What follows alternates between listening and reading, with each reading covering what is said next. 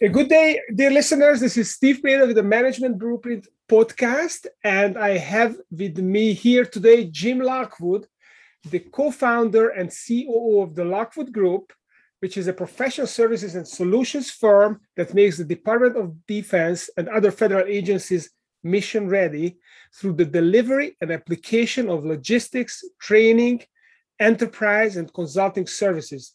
Jim is responsible for driving growth, creating value, and executing objectives across Lockwood's market.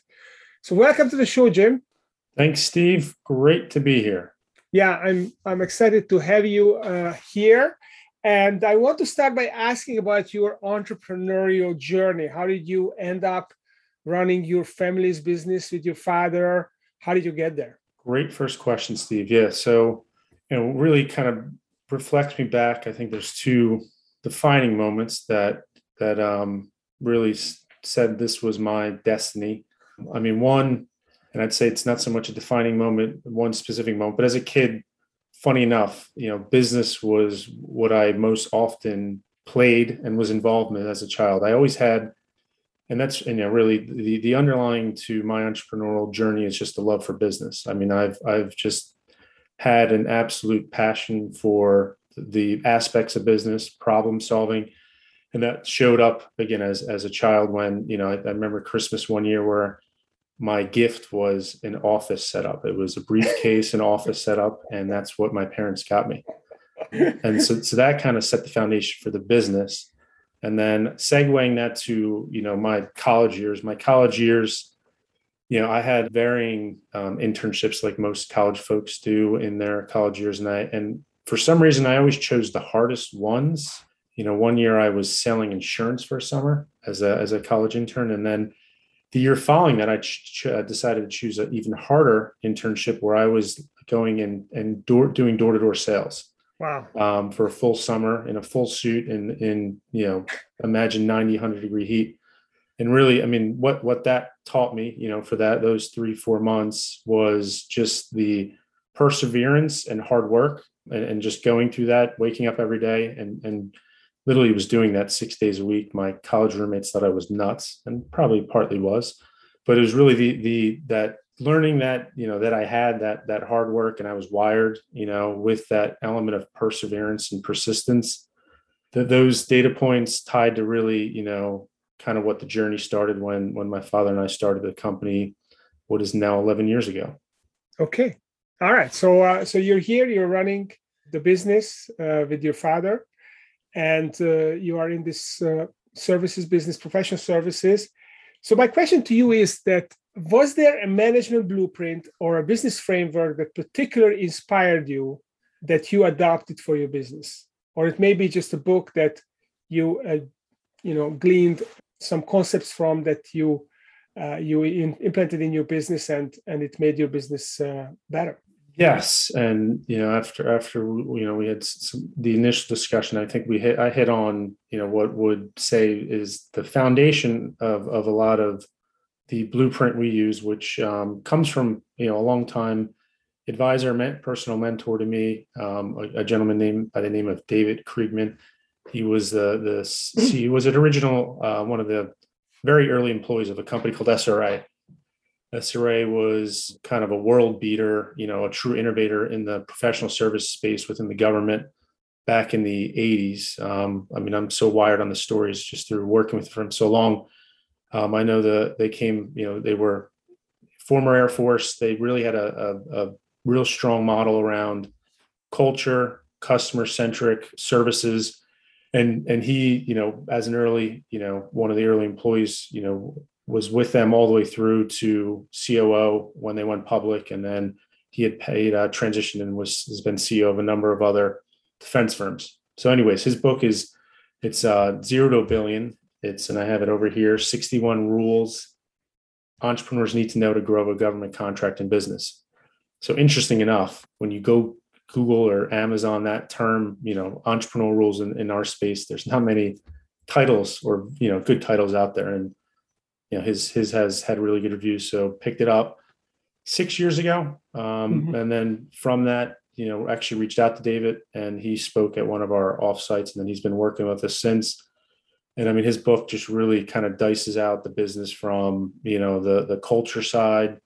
There's a whole element of culture chapter on that. People side gives you the mechanics of sales and growth, and then really the mechanics around operations. And then really the last piece to it is really the strategic and M&A side of things, which is a big piece of the GovCon space and in how it works. So for sure, that's the management blueprint that most impacted me. Okay. So there are 61 rules, which is quite a lot of rules to implement. What are the most important ones that you first latched on and you embraced in the Lockwood Group? Sure. So the first one, culture, is really a part of strategy. Culture is a differentiator, which especially holds true in professional services businesses. I mean, we are our people, and we're only the power of the team we build and the team we deliver to our customers.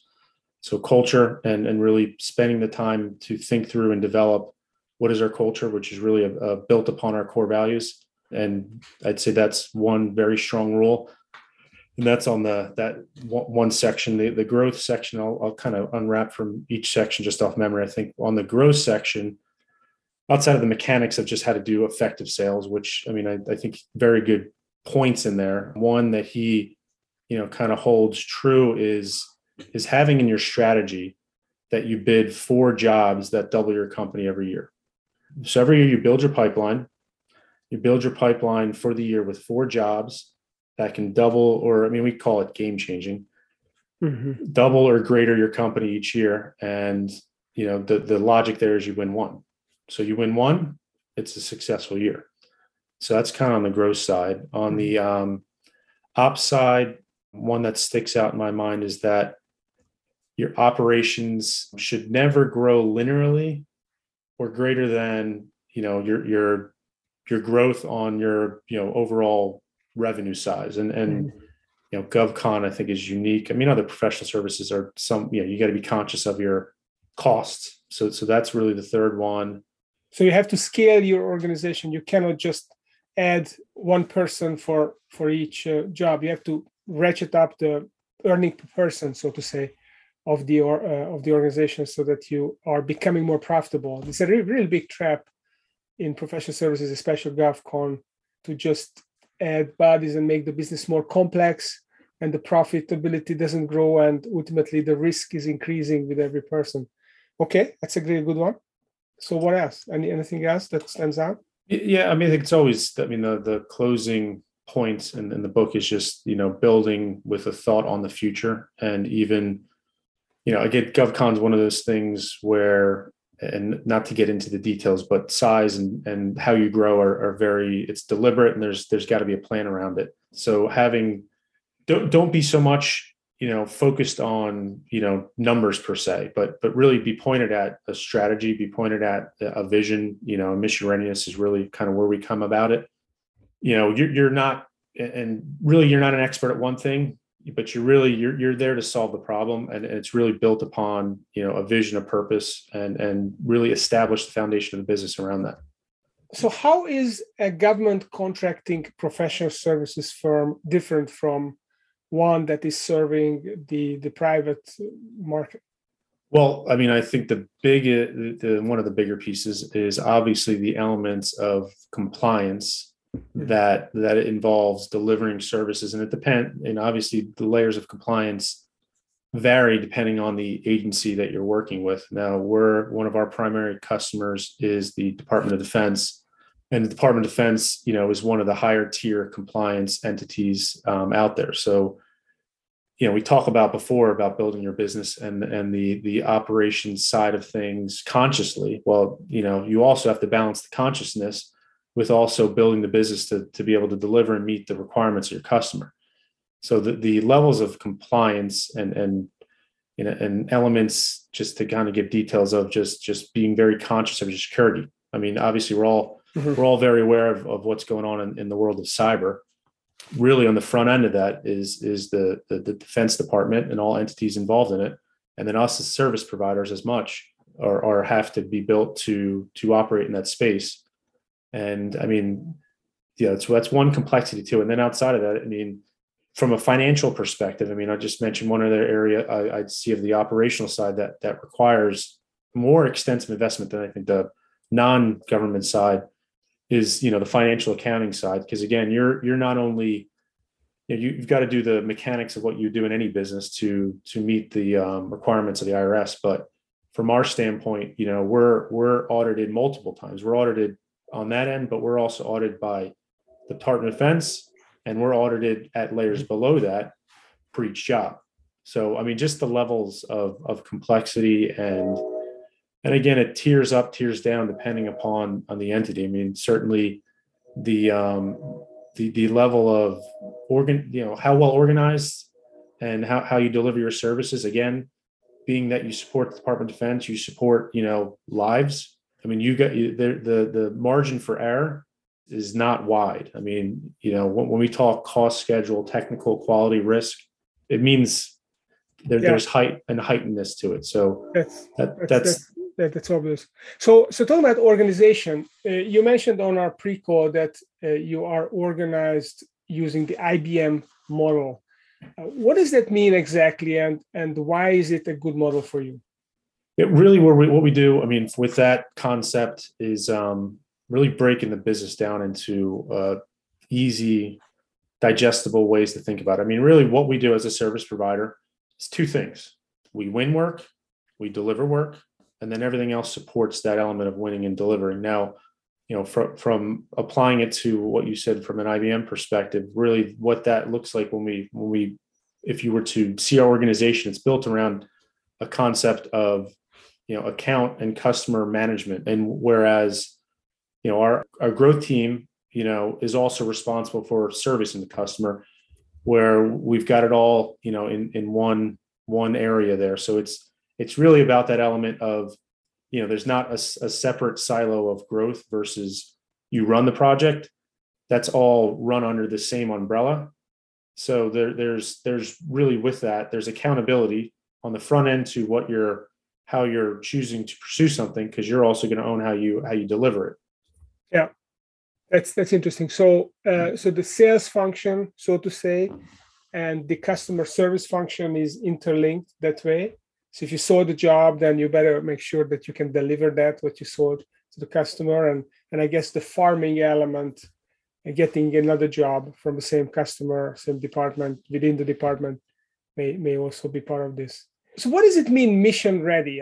How do you get mission ready? I saw on your website that you talk about, the soldiers, whether it's the Army or the Navy or the Marines, that they get all the technology, but they also need to get, other stuff. They need to get the support packages so that they can really be mission ready. So what does that look like? And what kind of support packages are we talking about? So, you go to the highest levels of the department at the defense secretary level. One of the major metrics, KPIs he's tracking at his level is readiness. And what does readiness kind of trickle down? It's really, I mean, in the most simplistic fashion, is preparedness. So from a mission readiness standpoint, the way we look at it, and the way I would answer that, Steve, is it's training. Is that soldier in the field well trained to do his job? When he's out there on the in the battlefield, is what he's the product he's using, is there a clear path to use it, to support it? I mean, really, it's all around that element of being prepared and being well trained and being, all those, I'd say, psychological elements, but even the elements of just obsessive planning almost. I mean, you could imagine the war room, the war room's literally the amount of planning that goes into things. And I'd say that as much trickles down to our business, just a level of over preparation and planning and getting down to the detailed level where, surprises are rare, and we've got a clear picture of what our risks are. And we also have a good understanding of where the downsides may be, and knowing that for our customers as well. So can we pick a specific example? I don't know if you can talk about this in the abstract at all, but I would be really interested. Let's say you've got, you have a Navy unit and you want to deploy them in, I don't know, Syria. Then what kind of support would you be giving to this unit? Would that be like that you would own some part of the support and you would provide everything, or you work together with a million other providers and you just provide the small slice of it? Sure. Yeah. So the supply chain, engine that supports, the Defense Department is massive. So in the example you provided, and I'd use a Marine or Army unit because I think there's a tangible applicability there. But they're put in, you used Kosovo. We'll use that as an example. Prior to them going over to Kosovo, they would have been, and this is where we come in on the front end, and I'll give you both front end and tail end. They've got to be at their home station, or they've got to be at a training center, and they've got to be on and trained on every nuance that they're going to be using in the field. They're going to be trained on, how do I use this radio? How do I turn it on? What happens if it breaks? What happens if my signal goes down? What happens, how do I use this Intel system, whatever it may be. So that's kind of on the front end. So it's an element of training. And then also with that training, as we use the word logistics up front. Now, logistics is a very comprehensive word. I mean, in the sense of the Defense Department. And again, I'll use the soldier individually here. Logistics to them means, do I have a manual, a user guide that I can pick up, that I understand, that again, I'm in the middle of the battlefield in Kosovo or wherever it may be, and I know if this thing breaks, this thing that I have, this manual is effective, and it will fix my problem. So that's kind of the home station part, and then you get into the field and the front end of things. Do things go perfectly all the time? Does the manual work? It's no different than an IT department. You get the help desk ticket, right? You get the help desk ticket of the soldier in the field. They call on us. So their radio's down and there's something that's not in the manual. There's something that they weren't trained on. And that's where the support on the very front end comes into play, where it's really, they call it, field support, field service representation. That's where the front end of mission readiness comes. So that's, a very small sliver. There's ways we can dice mission readiness logistics in how you design a system. You could dice it mission readiness logistics. Again, I think that's more of an example when the system is being used by a user, and then you could also apply it when the system is being in the middle of it being fielded. So that's really interesting. So it's basically a kind of an ultra preparedness, which you probably need in a war situation. How do you do that? Do you have checklists that have been honed for years? How do you know that you have thought about everything? What is your process there? Well, it's, and I think loaded could be a loaded answer, but I'll simplify it because there's so many different nuances to, the example we could use here, but we'll say a new system. And this, and I think probably a good way to kind of segue this is leading the way to mission readiness. Where did this come? Because I think that will hit on this point. Back when we, in 2010, 11, we were in Iraq, we were in Afghanistan fighting two different conflicts. At that time, obviously us as a country were, supporting two different fronts. All eyes from a standpoint of the U.S. military was on defending, right? So at that point, the priority from a defense perspective was to produce technology as fast as possible to solve the problem. Okay. So when you think about that, and you think about that in any regard, right? You're developing something, you're probably developing it a little quicker than you want. You're probably not testing it as well as you want. And you're probably just putting in the user's hands quicker than, you normally would. So during that time in 2009, 10, when we formed the company, really was on this foundation. As we recognized what was happening, soldiers were getting equipment. They were getting these rapidly developed, rapidly fielded systems. They didn't know how to use it. They weren't trained on it. Whatever they were using to fix it, didn't exist. Mm-hmm. So from our perspective, we saw an enormous gap there, and we wanted to solve it. Really with, the soldier and the military in mind. And that's kind of the example I'd use from the question.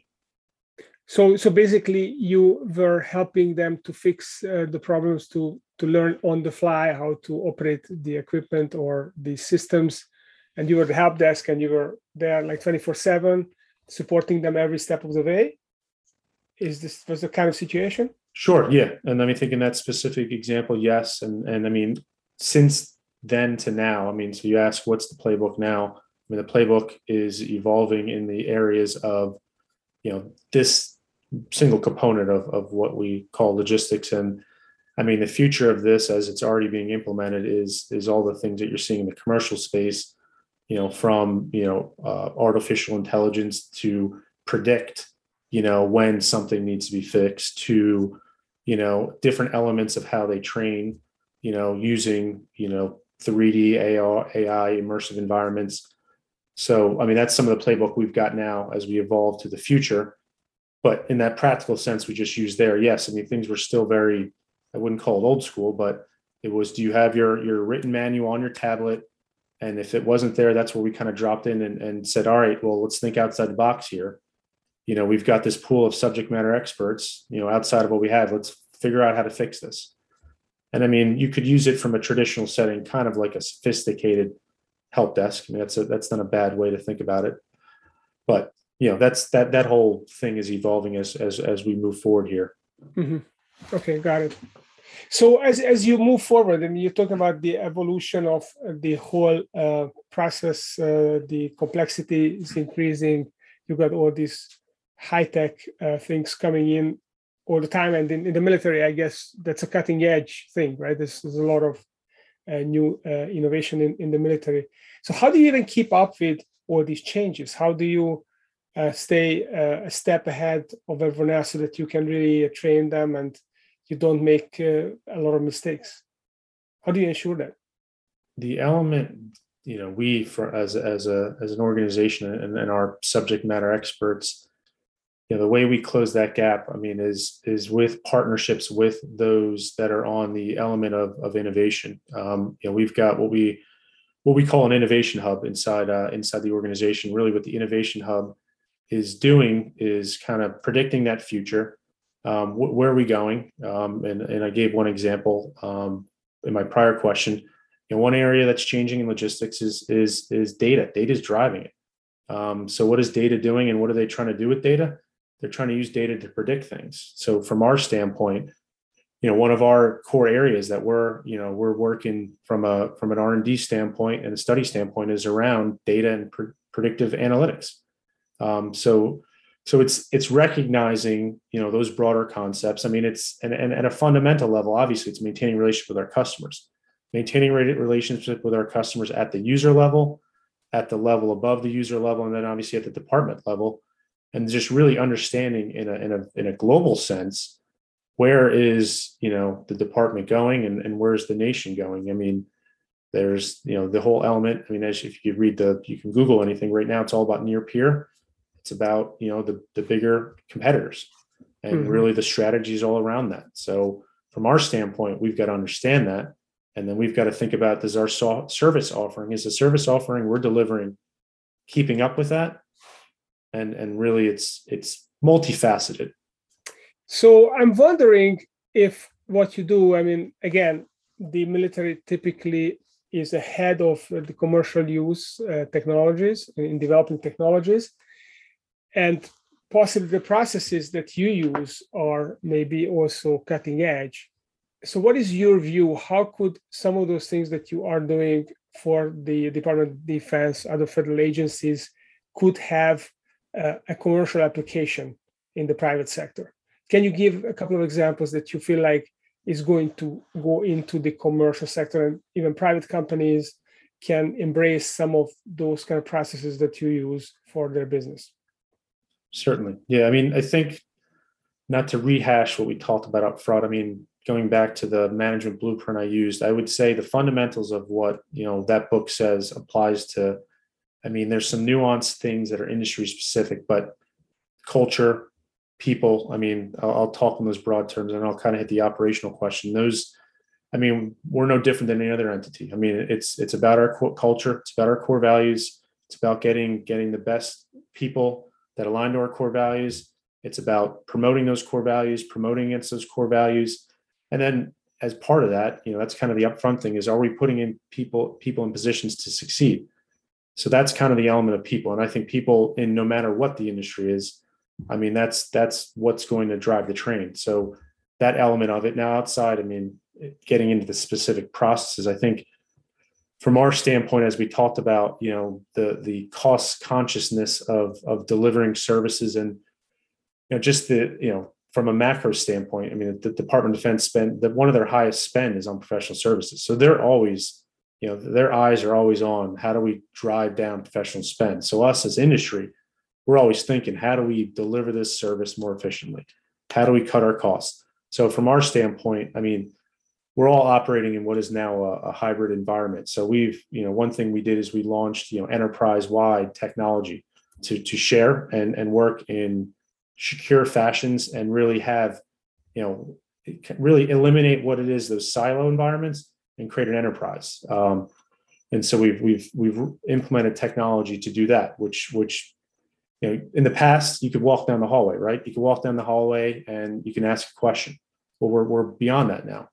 And even in, if you're a growing business and we're 11 years old, so we're still in that growing phase. So processes aren't perfect, right? So the way you get around processes often is by, again, going down the hallway and or in other settings. And I think that technology has been a huge thing on in our backbone. I mean, it's rolling out the element of technology and that's, I'd say, one area that's really helped us and getting toward that digital push has helped us to operate effectively, that I think applies in any industry. Mm-hmm. Okay, so digital, and also I assume that you use virtual communication as well, much more extensively than before. So probably that's a big cost cutter as well. So looking ahead, what's the big vision for the Lockwood Group? Where do you see yourself 10 years out as an organization? Sure. The whole concept of mission readiness, I mean, it's really, we thought about, the foundation of that, well, in a broad sense, even when we started the organization.